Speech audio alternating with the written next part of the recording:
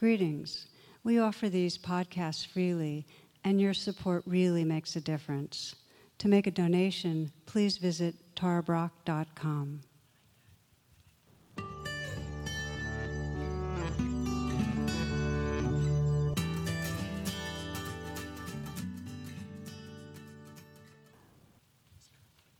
Namaste and welcome.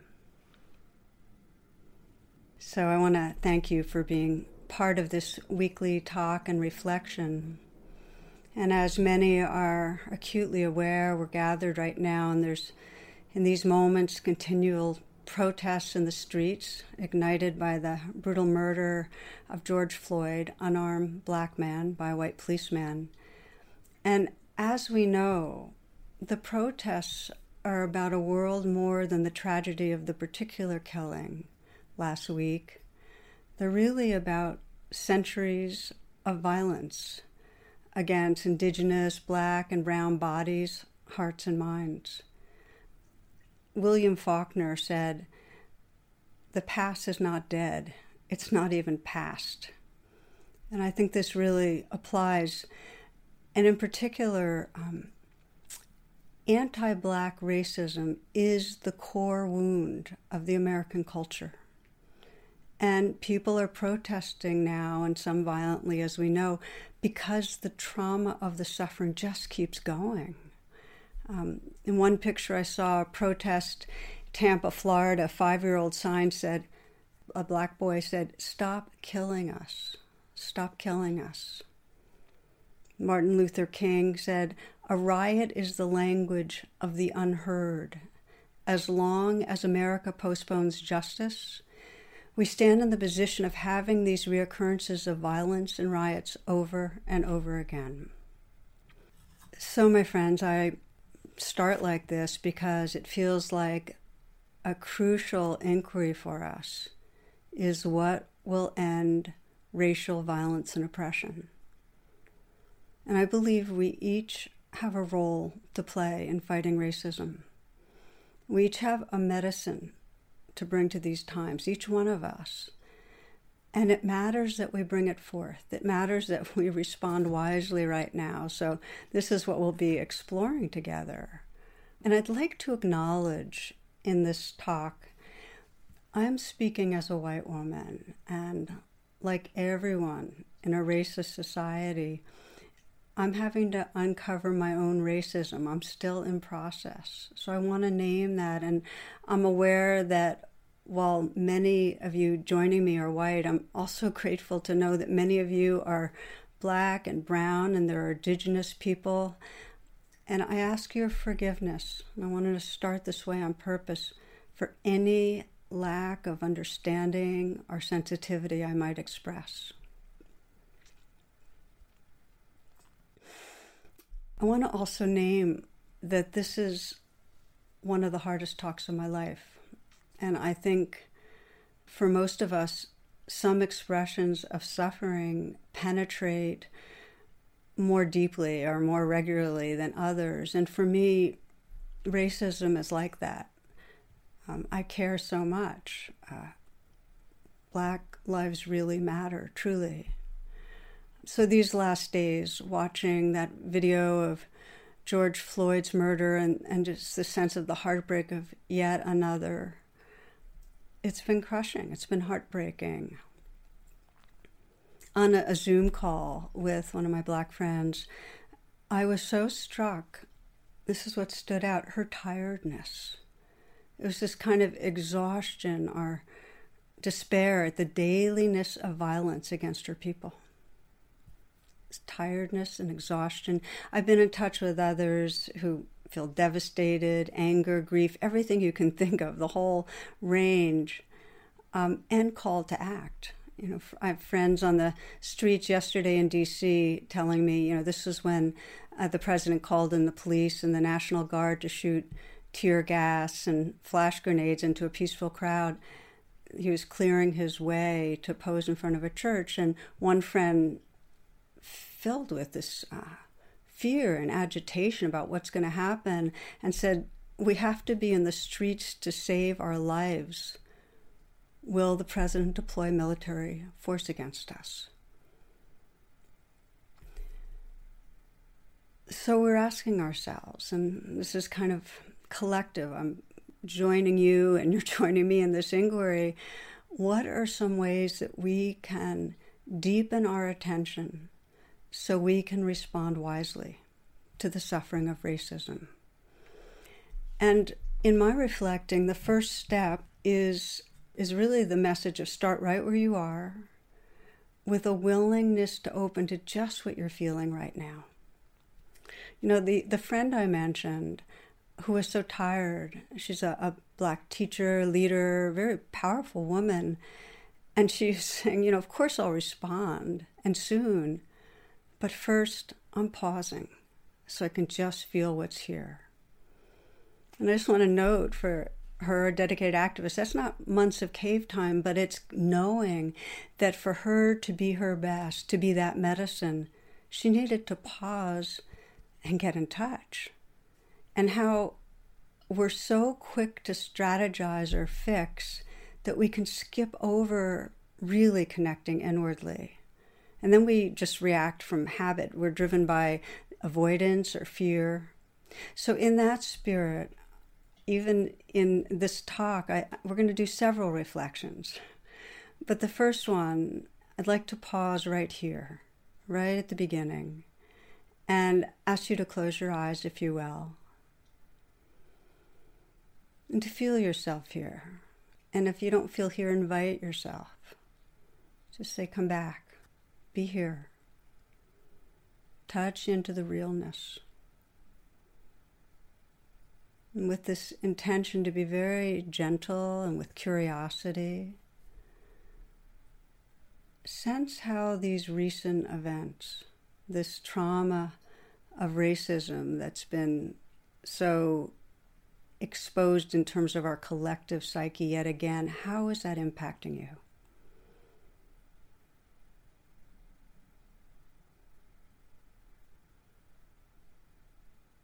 Maybe you're feeling hurting and raw.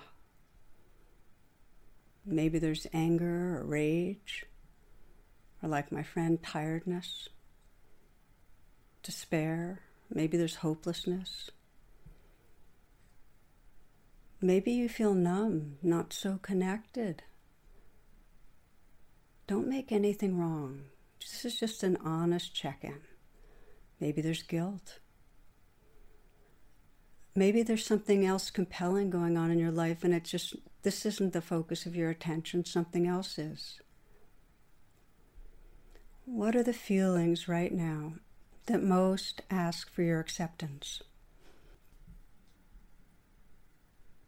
And can you be a compassionate witness to what's inside you? Just not making it wrong.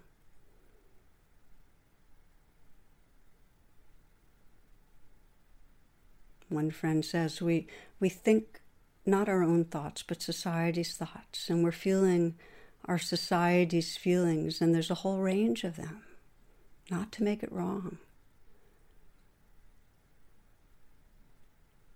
To offer a compassionate witnessing to what's right here.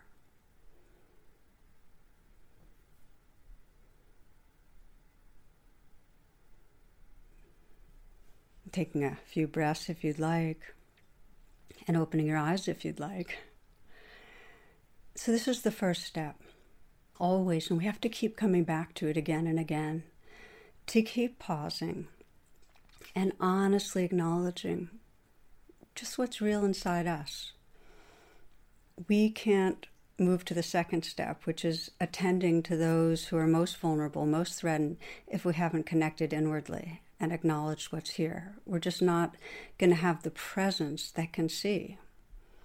So the second step, we are being called in these times to really look deeply at the pain that's around us. And here I'm particularly addressing those of us who are white, because if you're listening and you're Black or a person of color, brown, indigenous, you may feel absolutely overwhelmed by the suffering of oppression. And to white people, we can't feel exactly what Black people are feeling right now, but we can accompany Black people. We can bring our presence and commit ourselves to seeking to understand, seeking to feel with. I'll share last Saturday during our weekly satsang. That's the gathering offer online for people that want to explore their questions.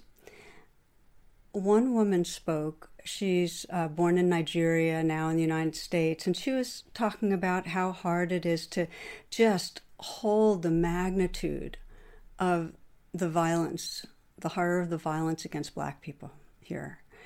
And she shared an African proverb that I wanted to share with you. And it goes like this. It says, "The child who is not embraced by the village will burn it down to feel its warmth." I'm going to say that again. The child who is not embraced by the village will burn it down to feel the warmth. So this has been an important part of my reflecting, and I'd like to invite you to join me in that. In our shared village, at least for Americans, for over 400 years in this village, Black people have been enslaved, demeaned, exploited, imprisoned, and lynched. They are the tormented child. And we know this, at least conceptually. To the white race, Black lives have not mattered, expendable. So to relate to this, how do we relate to this? How do we really let that in? How that continues today? And one of the ways is we can reflect how in our own lives we felt rejected from the village. Some of you may be listening and know that either in your family or in your social circles, you are living with a sense of not feeling loved, not feeling accepted or respected. Each of us at some time has felt rejected, marginalized, not okay. Some of you have felt really unsafe. Some of you grew up in situations and know the feeling of being truly threatened, shamed, physically violated. And if you're not Black, some of us are brown, indigenous, or belong to religious groups that have been violated for generations. We know the feeling of the child that's been pushed away. We each know it somewhere in our psyche. So can we pause and remind ourselves of where we know about that? What has it been like for you to feel not belonging, to feel disliked, to feel hated, to feel unsafe with others?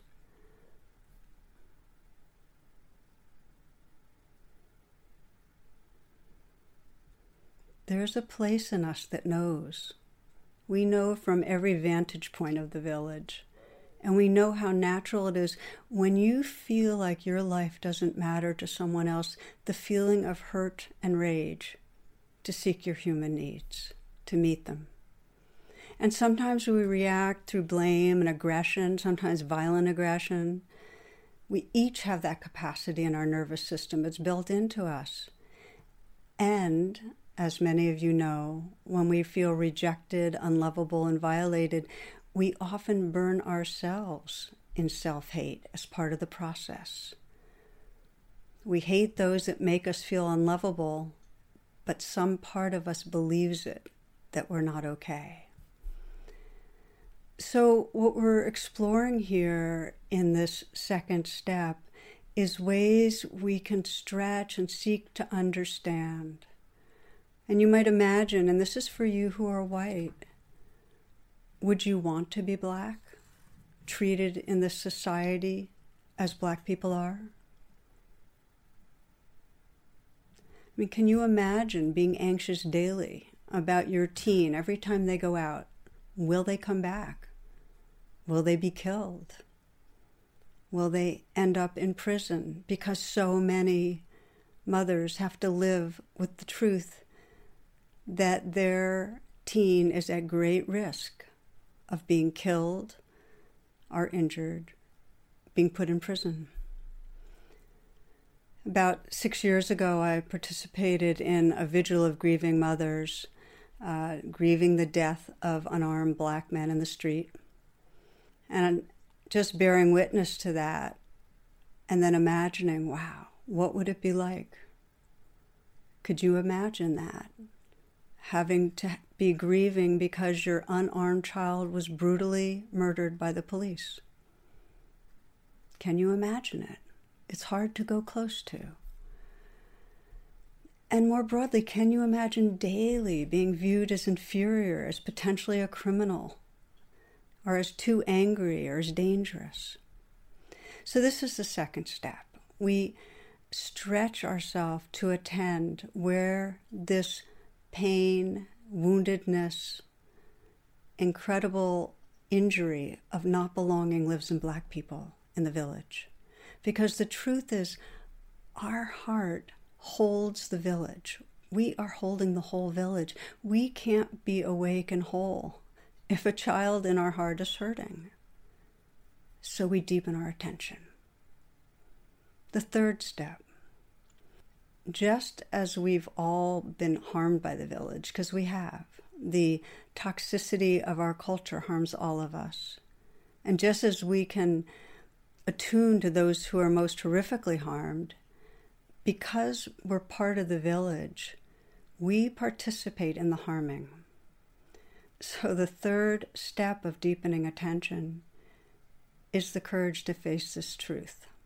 And this is really, really difficult for many in the white race. So here I speak again as a white woman to white people. The legacy of racism is not our personal fault,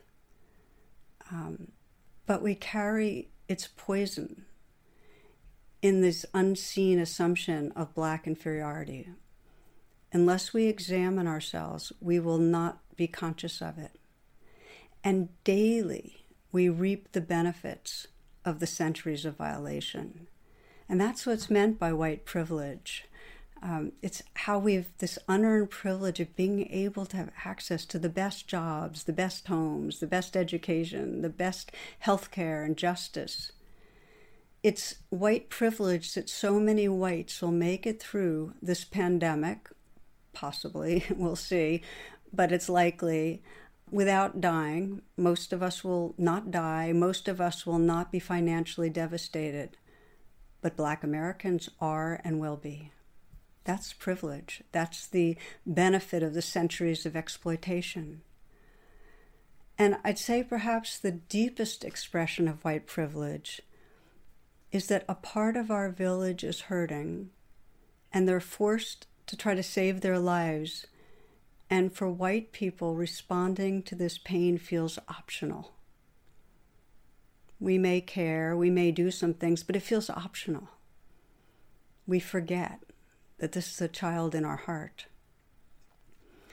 Many of you perhaps saw what Barack Obama wrote last week. He quoted a friend of his. It was very powerful. Here's the quote. "The knee on the neck is a metaphor for how the system so cavalierly holds Black folks down, ignoring the cries for help. People don't care. It's truly tragic." A friend of mine in Oakland was describing a gathering she was part of, and there was what she called the howl. And it was a weeping and wailing chant, "Black Lives Matter." And she described just the chant going over and over again and how people were sobbing as they were chanting. And of course that got me crying. You know, it's like this asking the world to believe and know Black Lives Matter. For white people, knowing our part as a race in causing harm, how do we hold it? And I invite you to look at that in yourself. Like, how do you process that? If you're white, being part of a race that has caused so much horrific suffering. I mean, do we feel guilty or shamed? Do we feel angry because we feel like, well, I didn't do it personally? That's called white fragility. Do we blame people of color for being reactive or overreactive? You're too angry, you're too hostile, now you're rioting. Or do we cut off? Do we get numb? Or do we just live with that experience? Well, I've been wounded too. I've heard this has been called the oppression Olympics. And the truth is there's huge intersectionality, that many groups are oppressed, that the society creates incredible poison and harm for many of us. But the truth is that no group in America faces the same murderous type treatment as the Black community, taking their lives, their bodies, their respect. So I don't think we can examine racism and white privilege on our own. There's too many ways that it feels dangerous, or we don't want to be with it, or we can't really look. I think we need each other. We really need to be with other white people, just as people of color need safe affinity groups, containers, to help unpack their suffering. Just a bit of personal sharing here. I did some years back, a year-long group with people on white awareness, a white group. It was one of the biggest wake-ups of my life, really it was a painful process towards feeling more whole, more like I really belonged to the village, because my heart was opening to the child I hadn't been paying attention to quite in the way that I needed to. Sometime after, I began a 3-year group. It was a mixed race group where we were exploring racism and really in a deep process of getting to know each other, building trust. And for the first bunch of months, I felt anxious and self-conscious and completely unnatural, like I was inside, I was tied up in knots. I just could not, there was no spontaneity, hard for me to really listen or be real. I felt unreal. And then I got it, okay, white guilt. And as a teacher and leader in my community, I think underneath it was this sense that I can never possibly do enough to make up for this suffering. So I brought rain, that practice of mindfulness and compassion, to what I was feeling, and I recognized and allowed it, and with the investigation, that belief that I'm failing, I'm never enough, and sensing how pervasive that was, and bringing a lot of nurturing to that. And the real message to myself from my high self or my awake heart was, trust your caring. And what was so interesting is that by working with that guilt, waking up from the guilt, it actually deepened my realness with others in the group, and also my dedication, the sense of really fighting racism. So it was a sense of, it's not my fault, and yet I can be responsible. I can respond. So the point that I'm hoping to explore with you is that it really takes intention to take off the blinders and wake up to the racism in us all. It's society's racism. It's like fish in water. We're breathing that air. Scott Woods, a writer, he puts it this way. He says, racism is a thing you have to keep scooping out of the boat of your life to keep from drowning in it. I know it's hard work, but it's the price you pay for owning everything. It's pretty powerful. Let's reflect together again. Okay, my friends, if you will, to close your eyes. Invite yourself here, arriving, breathing.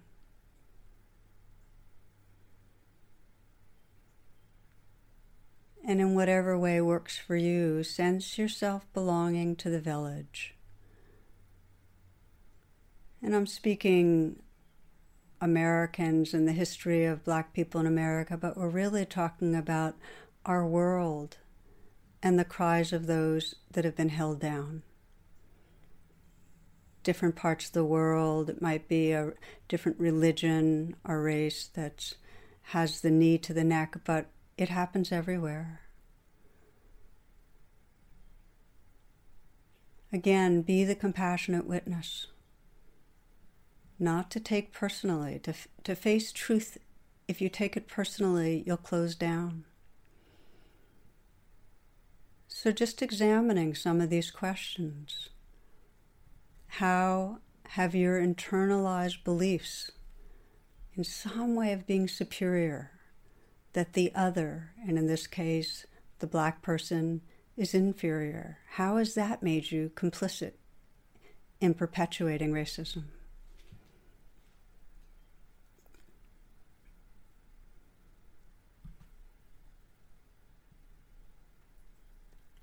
If you're Black, how have believing the messages of inferiority kept you in a prison of suffering?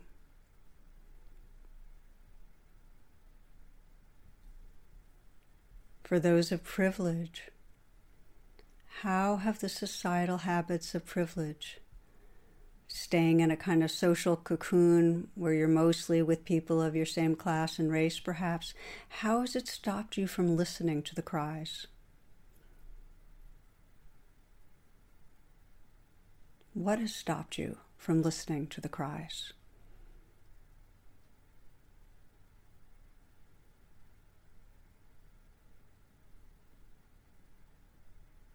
What might help you listen more deeply to the cries?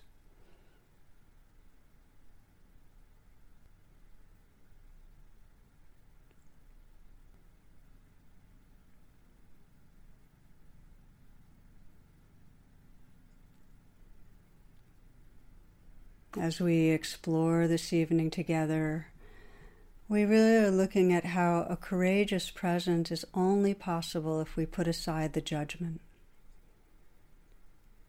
We can't get to healing unless we get to the truth of what's happening inside and around us. Can we feel what we're feeling? Can we stretch and sense what others are experiencing? Can we have the courage to look at our own part, our own contribution, our way of participating? This is the Buddha's first and second noble truth, recognizing the suffering and its causes.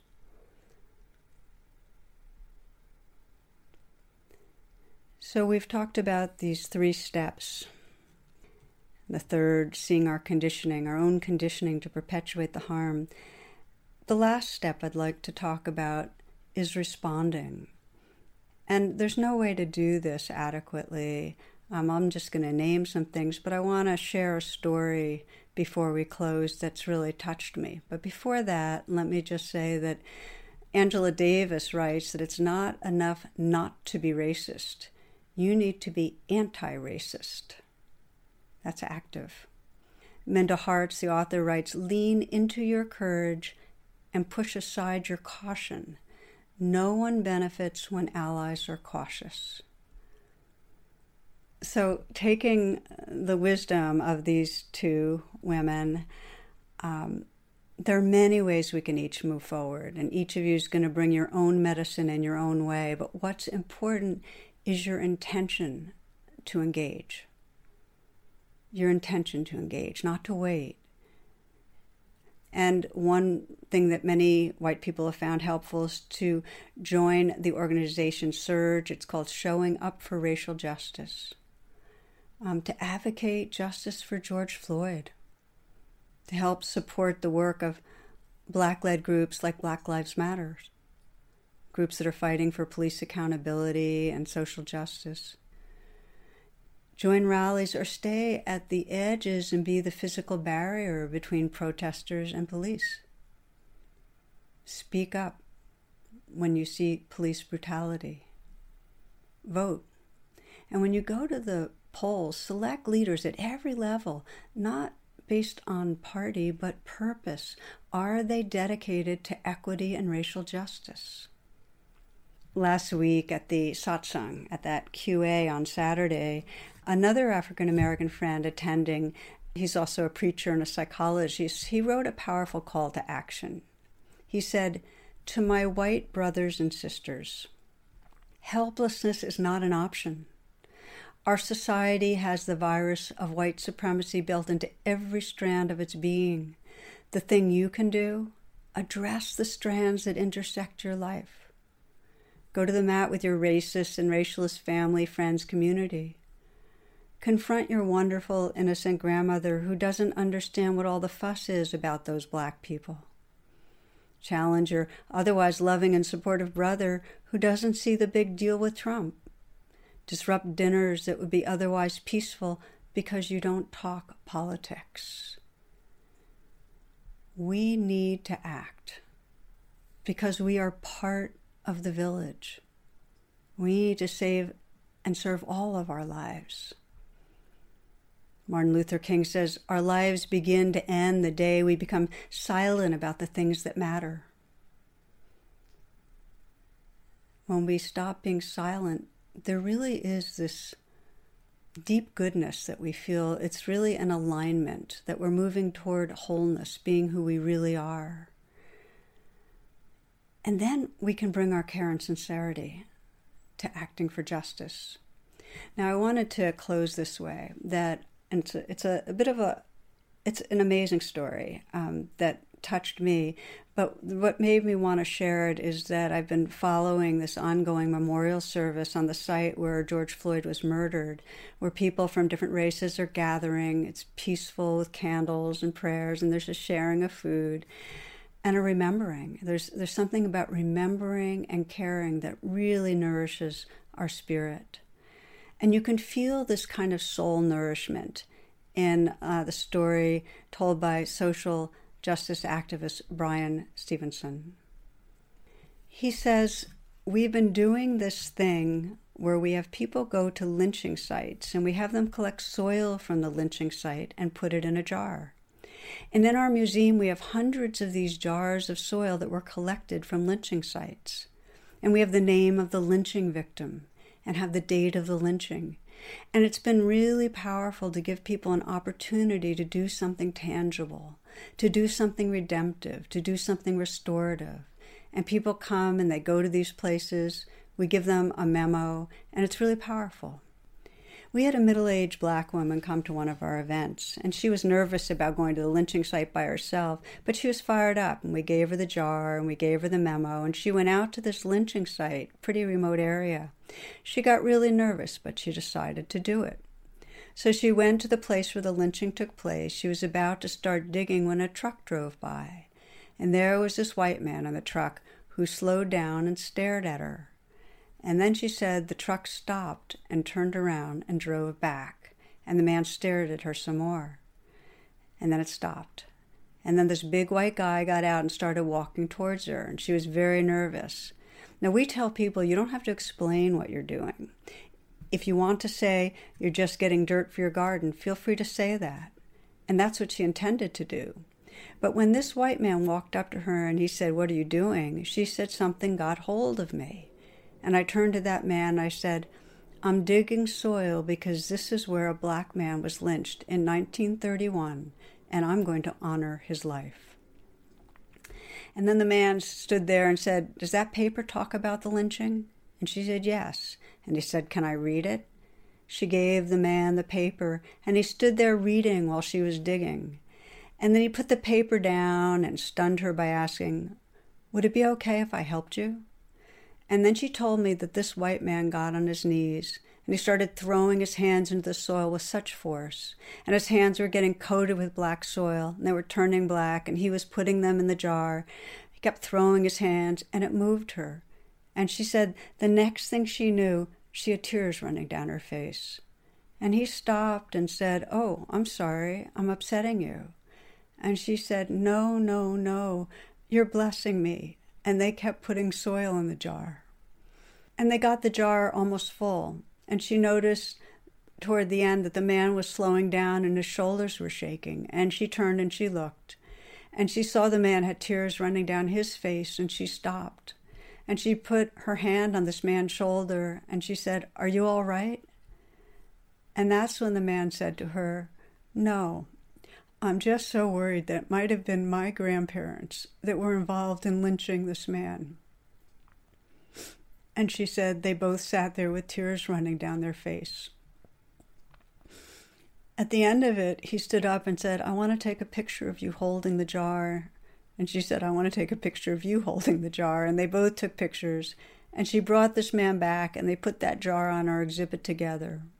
Now, beautiful things like that don't always happen when you tell the truth about history, when you try to actually look for redemption and restoration, when you have every reason to be afraid and angry. But until we commit to some acts like that, until we tell the truth, we deny ourselves the beauty of redemption, the beauty of restoration.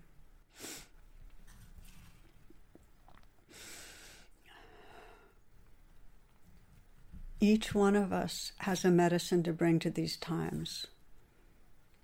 Each one of us can put our hands in the soil and participate. It's about courageous presence, telling the truth about ourselves, seeing the truth in others, and creating a village that really embraces and creates safety for all its children, the world that we believe in. So let's close together. Last time, I'm going to ask you to pause and shut your eyes, if you will. Take a few breaths. Opening yourself to the truth of this moment. What's happening inside you right now? And can you let it be just as it is?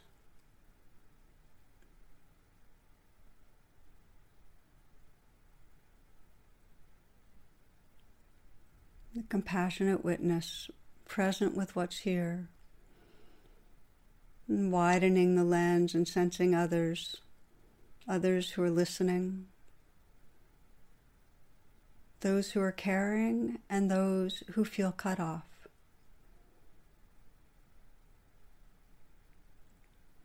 Widening to include those who we know are most vulnerable, those Black lives that matter so much. We close with a simple prayer. May all beings feel held in loving presence. May all feel embraced by their village of belonging. May all beings touch great and natural peace. May all beings everywhere find healing and justice, love and freedom.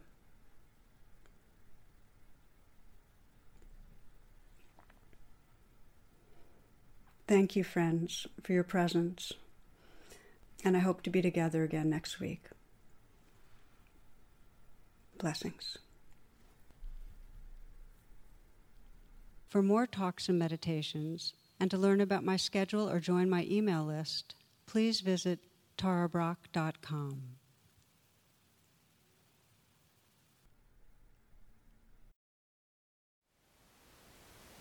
Thank you for listening. To learn how you can support the teachers and Dharma Seed, please visit dharmaseed.org/donate.